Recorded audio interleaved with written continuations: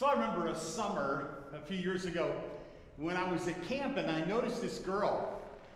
She had dark eyes and long black hair, and she was a pretty girl. I noticed her in the evening chapel. And I thought, she reminds me of Lois a little bit. And I watched her that week a little bit, and I talked to the camp director, asked him a couple questions about her.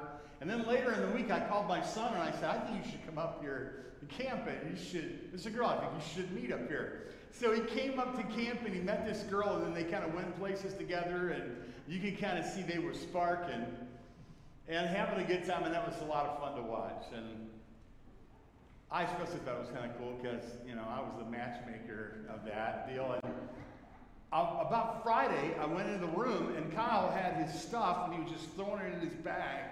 And he looked like he was really frustrated. He just threw all the stuff in his bag. And I go, what are you doing? He goes, I'm going home.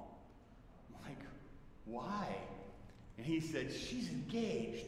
And I said, well, you know, I would keep her number because she looked like she was, you know, sometimes girls change their mind.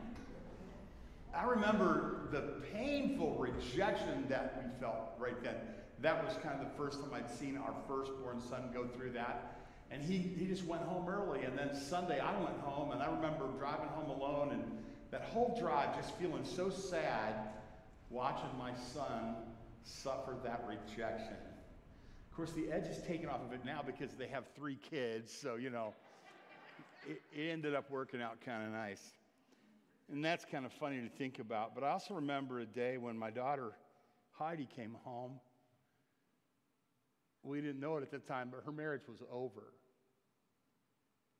And she had all of her stuff in the car, including a pitiful house plant that had been thrown out of the house onto the ground.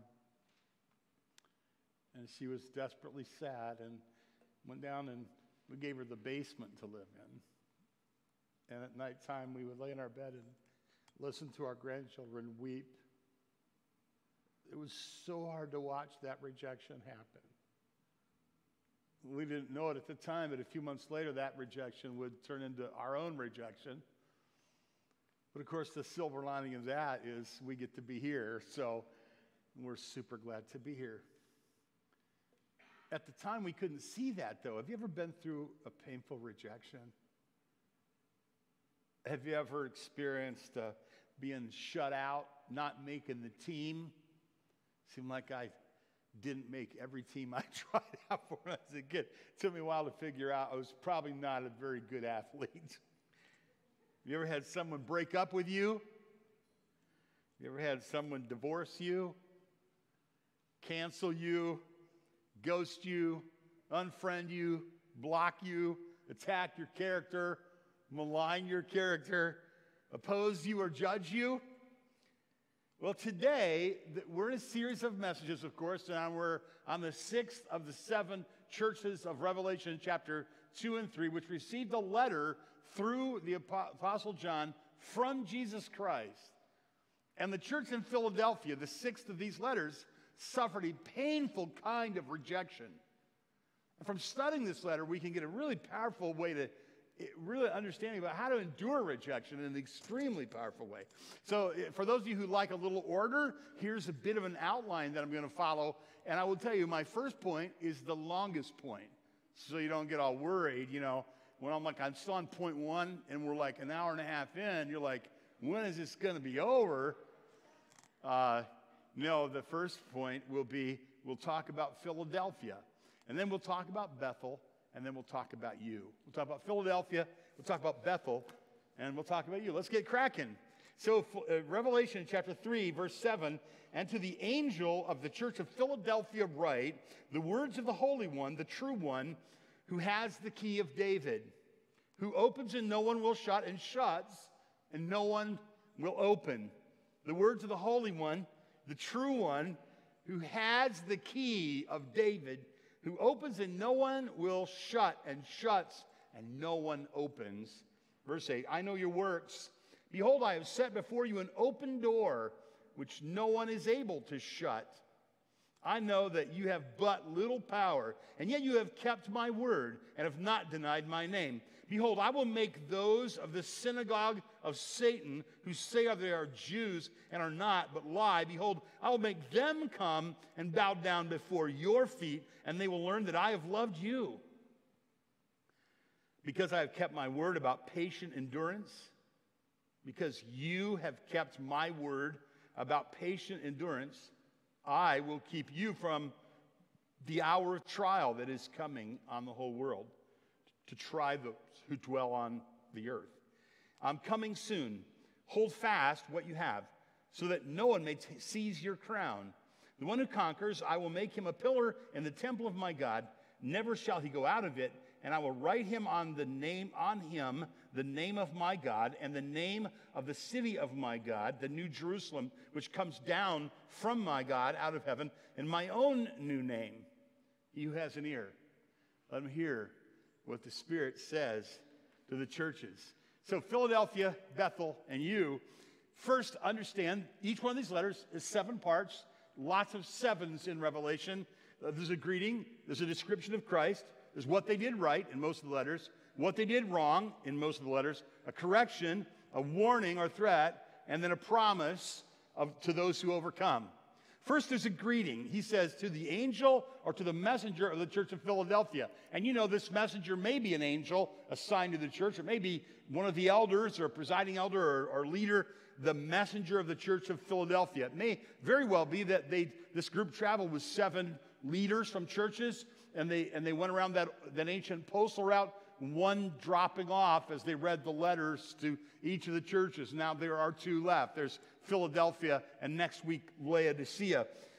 So the background in Philadelphia is interesting because the city of Philadelphia was a small city, but it's very fertile because it was there was volcanic ash, and as a result of that, they had beautiful vineyards. And the vineyards rivaled the vineyards of Rome so much that Rome decided they would come and destroy the vineyards of Philadelphia so that there would be no competition. The city itself had suffered a great rejection and a financial crisis as a result of that. Whenever Jesus wrote to a city, he wrote with a real keen awareness of their socio-economic, social, political environment. And you can read that in to each of the letters. This is specifically true here. And Jesus' self-identity, in each one of the letters, Jesus gives an identity of himself. And usually that identity comes out of that vision in Revelation chapter 1, verses 12 and following. In this particular case, it's consistent with that, but the words don't come out of that. He says, the words of the Holy One, the true one, who has the key of David. He opens and no one will shut. He shuts and no one will open. To say the Holy One was a reference any Old Testament student would recognize was Jesus is a self-referent to deity. He was saying, I am representative of, and I am the Holy One. Is a profound and direct claim of deity, and the Bible is full of claims of the deity of Christ. This is just one of them. No one that's honest could really ever read the book of Revelation with the question in mind, is Jesus God, and miss that Revelation is claiming that Jesus is, of course, very God of very God. He's going to say this for a very important reason you're going to see in a minute, but he calls himself the Holy One. He calls himself the true one, or the authentic one, and he says he has the keys of David. He opens and no one shuts. He shuts and no one opens. In other words, he's claiming to have control of the Jewish people, ultimate authority over who comes and goes from the church, from the synagogue. He's in the line of authority from David, and he has ultimate messianic authority over all the wealth of heaven. And this is really important because of what he's going to say next. What's happening in Philadelphia is that the little cluster of Jesus followers is being persecuted, is being shut out, is being rejected by a very powerful Jewish synagogue. So Jesus comes along, he has a message to Philadelphia, and he says, look, I'm in charge of all the Jewish people. I have the keys to all of that. I'm the holy God of the Old Testament, the Jewish scriptures, if you will. And so if you think about this, we used to run a big hotel, 16 stories, 500 rooms. I was the director, so if you wanted something, you would probably come to me. But you know what I would do? I would almost always send you to Ken Krause.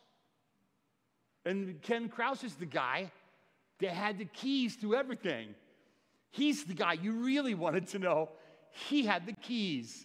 That's a lame illustration. Jesus is saying, I have the keys to the kingdom. I have the keys to true religion. I have the keys to the Jewish people. They shut you out, but I'm the one who opens and no one shuts. I'm the one who shuts and no one opens. The powerful, oppressive synagogue claimed to speak for God. And he said, I am the Holy One from God. The synagogue, the powerful, oppressive synagogue in Philadelphia, claimed authenticity. They said, we're the real ones. He goes, no, you are the synagogue of Satan, and you're lying. You're going to see that in a minute. He says, I am the true one. I am the authentic one. The synagogue threatened to bar people from its membership. He said, I have the keys to who is in and who is out. And this is still true about Jesus today. He has the keys to the kingdom, right? No one comes to the Father but by me. There's no other name under heaven given among men whereby you must be saved, but the name of Jesus, who has the keys. This is so important to understand. I know we're going to talk about you later, but right now let's talk about you for a second. Listen to me. Some of you are underemployed and you'd like to have a greater opportunity or a raise. He's the one who holds the keys to the door of opportunity. Some of you are under-resourced and you'd like to get a break. He's the one who holds the keys. Some of you are married and you'd like your marriage to be happier. He holds the keys to that. Some of you are unmarried and you'd like to be married.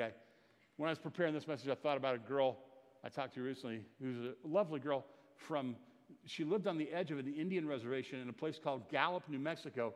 And she went to a church there, and there were no boys in the church her age. She had none that she would be interested in at all. None.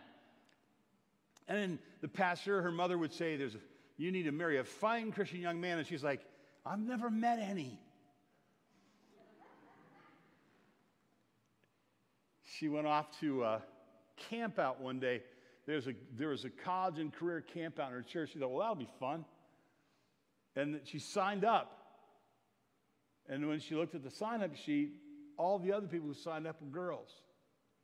There were no boys at all. She said, oh, well. And she went off to the camp out. I know this because I was watching Facebook, and my son Daniel, who was working in New Mexico at the time, went on a camp out with his church, and there were no girls. It was all boys. I thought that was great. I said, go to New Mexico. Don't meet girls. Come back home. So he went to this camp out. I was watching on Facebook, and I saw a picture of him jumping off a rock with a pretty girl. I'm like, I called him on the phone. I said, what's that all about? Anyway, because you're supposed to be on an all-boys camp out. He goes, craziest thing happened. There was a group of girls here, too, from somewhere else. So at the wedding, when I was doing the wedding, Kate says, in the sweetest way, she says, when I drove away from that camp out, my heart was so sad because I thought, I will never see that guy again. Ladies and gentlemen, I know it may seem like that door is closed and locked, but we know that Jesus has the keys to whatever needs to be open. Will you have patient endurance? We'll get to that. Some of you wrestle with dark temptations, lust or worry or greed or self-rejection or anger, and you've wrestled with them all of your life. Understand that door seems like it's closed and locked and you'll never be able to get in, but Jesus has the keys. He opens doors that no one can close, and he closes doors so that no one can open. What did this group do right? Well, they're commended in verses 8 through the first part of 11. And listen to what he says. I know your works. Behold, I've set before you an open door, which no one is able to shut. I know that you have but little power, yet you've kept my word and have not denied my name. And behold, I make those of the synagogue of Satan who say they are Jews and are not, but lie. Behold, I will make them come and bow down before your feet, and they will learn that I have loved you. Nothing escapes him. He says, I know your deeds. And he wasn't here talking about, I know the bad things you've done. He said, I know the good things you've done. I see everything. I miss nothing. This is a wonderful thing about God. He's welcomed them and he will use them. He says, I've set before you an open door. This would be an open door into the kingdom. It would also be frequently used, especially in Pauline literature, though John wrote this, as an open door of opportunity. This would be true too. And the church in Philadelphia survived for centuries and centuries and 1,200 years. It was a very resilient church. And then he said, he blessed them even though they were a small, powerless church. He says, I know that you have tiny power. And the idea of the original language is itsy, teeny, tiny. I know you're just a little tiny church. There's no reason you should succeed unless I empower you. But he does. And they were marked by obedience. They're characterized by submission to God as true followers. He said, you have kept my word about patient endurance. This is what Kate needed to have when she was tempted to believe there are no nice Christian boys, right? This is what we need to believe when we say, my job really isn't good enough. I need a job with more hours and better pay. Jesus has the keys to that. He may require some faithfulness of you, that you would continue in patient endurance and pray. But he's able to open that door, and any door he wants to open. They were loyal. It says, you have not denied my name. I suggest to you, if the doors are closed in your life, get to know the one who has the keys and never deny his name and keep trusting him. Like Job says, if you kill me, I'm still going to trust you. My dying word will be of loyalty to you, right? Because you've kept my word about patient endurance. Verse 10, I will keep you from the hour of trial that's coming on the whole world. Hear this well. Listen, if something is at his feet, at Jesus' feet, and if you are at Jesus' feet, then something is at your feet. So your job is to stay at Jesus' feet. Did you get that?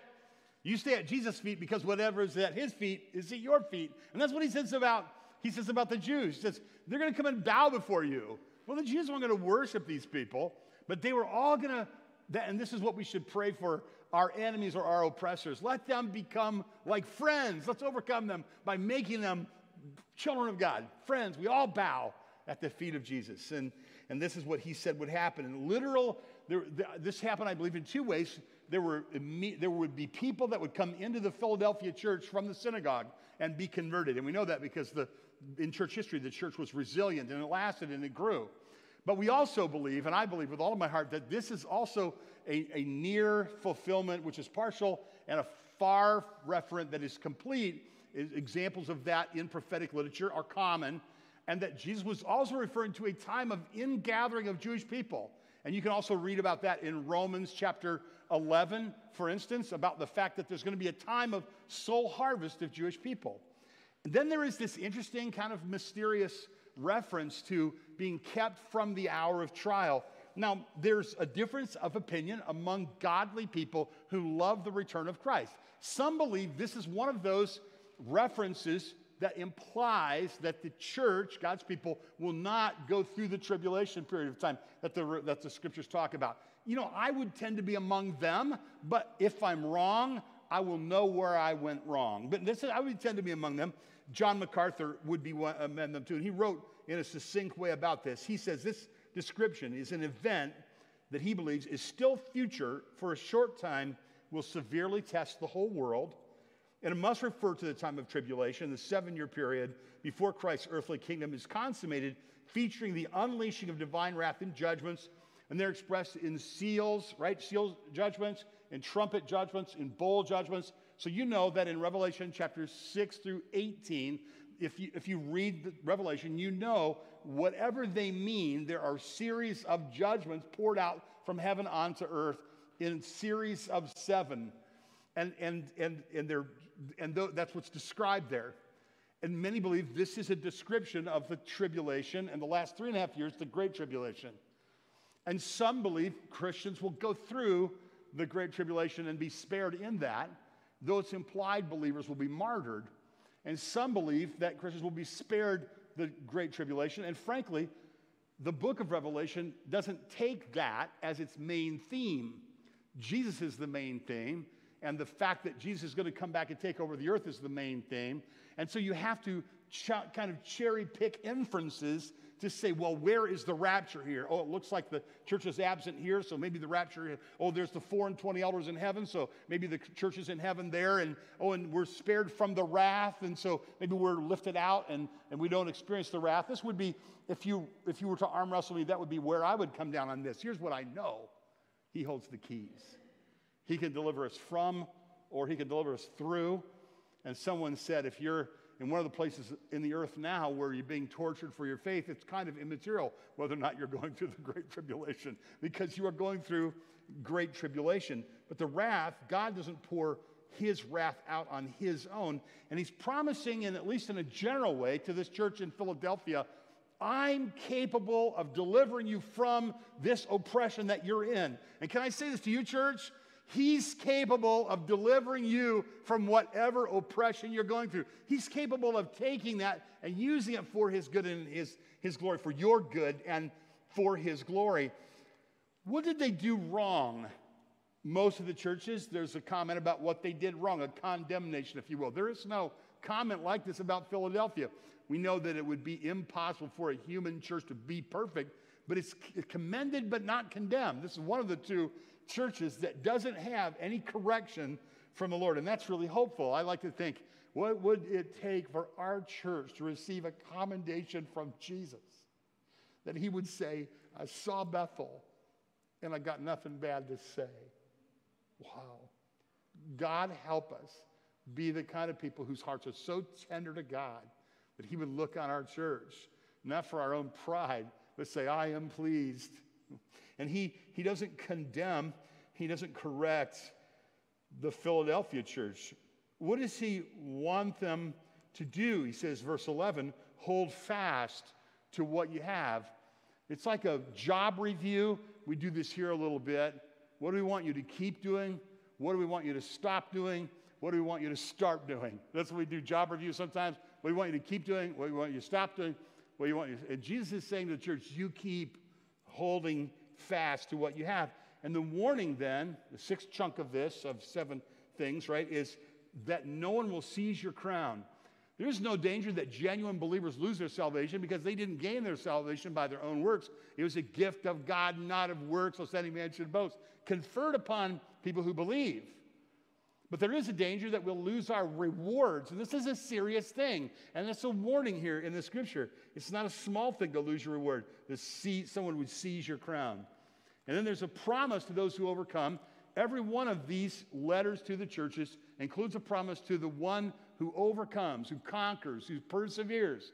The Nike word, right? Like the Nike victory word that we think about when we think about athletics. And this is really rich. Look in your Bible at chapter 3 and verse 12, and notice he gives them a powerful promise, and he layers on 4 different powerful promises that he gives. It's very interesting to me. Verse 12, the one who overcomes, the one who conquers, the one who's victorious, the one who perseveres, I will make him a pillar in the temple of my God. Never shall he go out of it. I will write on him the name of my God, and the name of the city of my God, the New Jerusalem, which comes down from God out of heaven, and my own new name.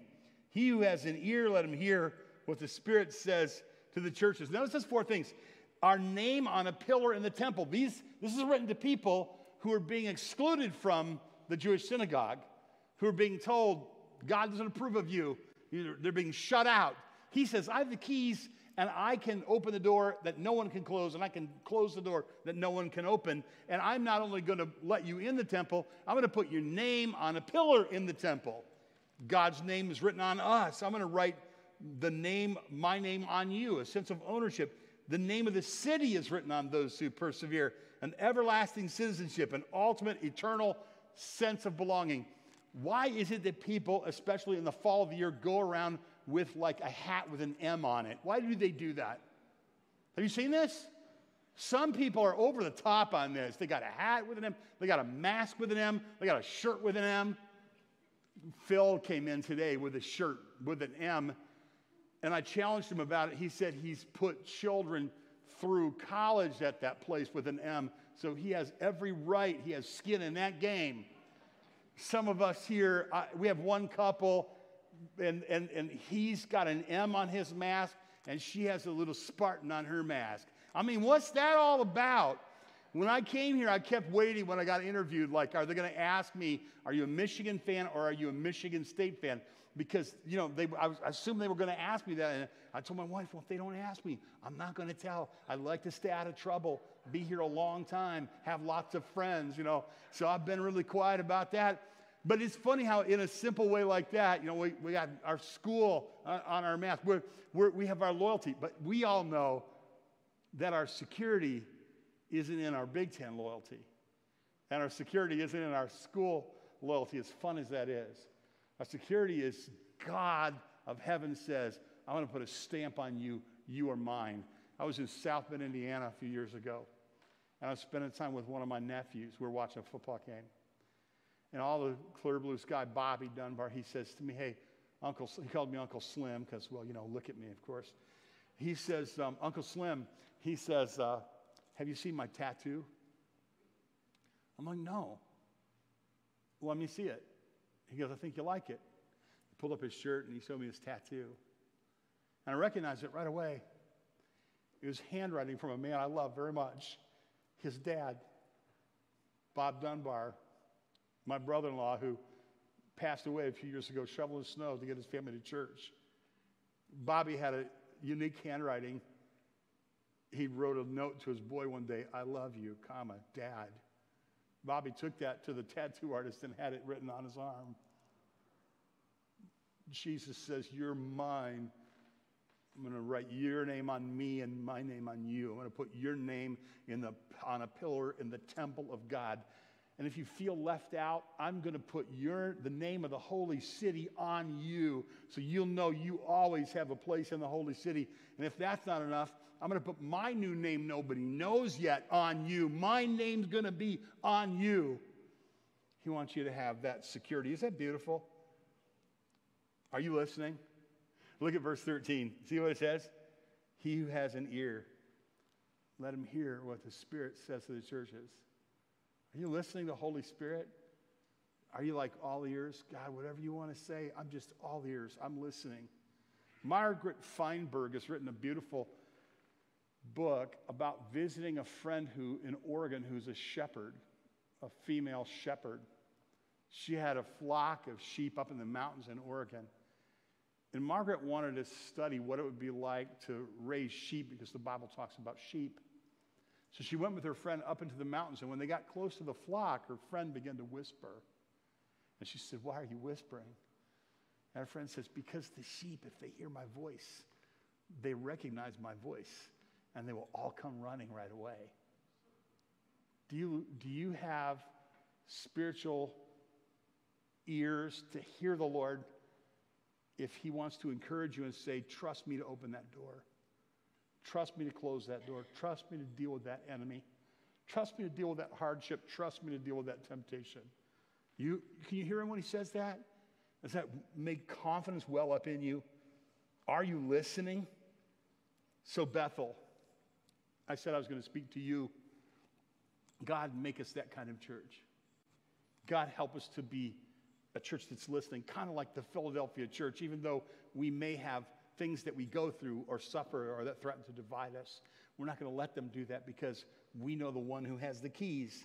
We want to endure with hope and with patience, be the kind of people that when we come to the end of our life, our faith is still strong in the Lord no matter what we go through, no matter what hardships that we face. And can I talk to you personally?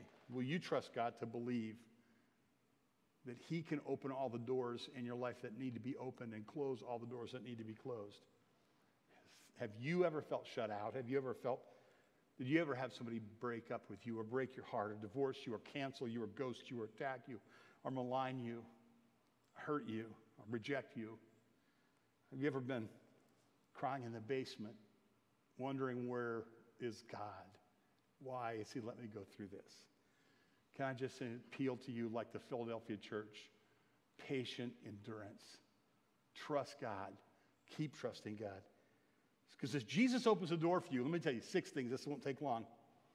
No, it doesn't matter how big your enemies are or how small you are. If Jesus opens the door for you, it doesn't matter how strong your enemies are or how weak you are. If Jesus opens the door, it doesn't matter how numerous your enemies are or how few your allies are. If Jesus opens the door for you, it doesn't matter how wealthy your enemies are or how poor you are. I was in the mountains of Kentucky. I like going down there. In the mountains of eastern Kentucky, often there's some wealth, but there's a lot of poverty.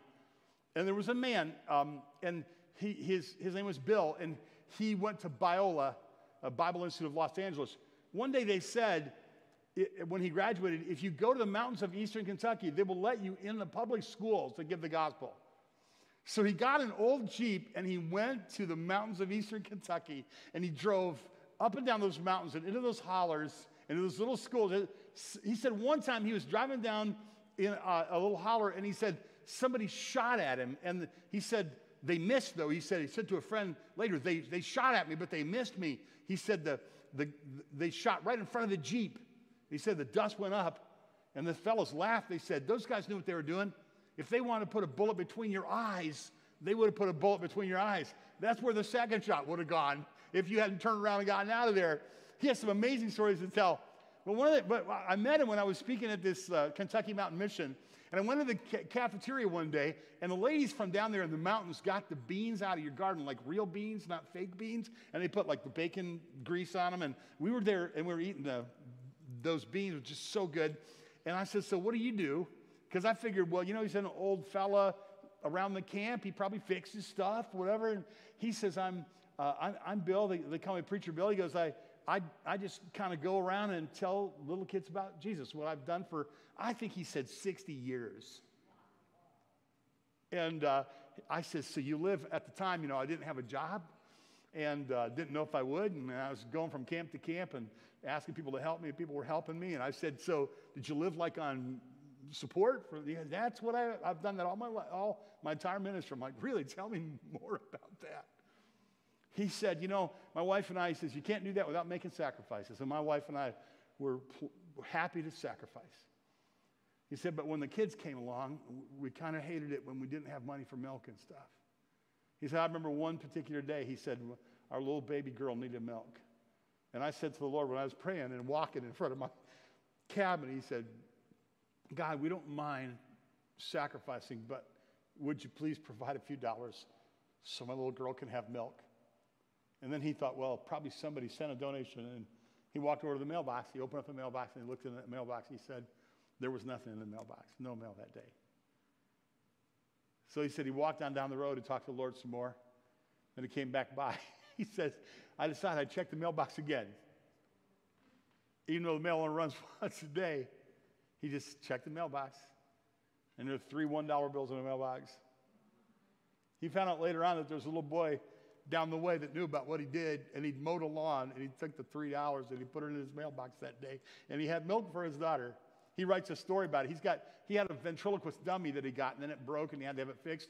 And while it was getting fixed, he got another one. So then he got them both back. So he learned to do it with 2 dummies. So he has a book called The Dummy in the Middle. He died a couple years ago, went to be with the Lord. His widow lives at the base of the mountain in a little log cabin there, and God provided for him while he served the Lord. Because if Jesus is holding the keys in your life, it doesn't matter who hates you. If he loves you, it doesn't matter how poor you are or how wealthy your enemies are. It doesn't matter who slanders you. If Jesus cherishes you. I heard Kurt Harlow, he's a pastor out west, and he'd gone to Cannon Beach, Oregon. And Cannon Beach, Oregon is a really, really beautiful place. Our daughter lives there near Cannon Beach. Our daughter went to Bible school there. You've probably seen that iconic Haystack Rock.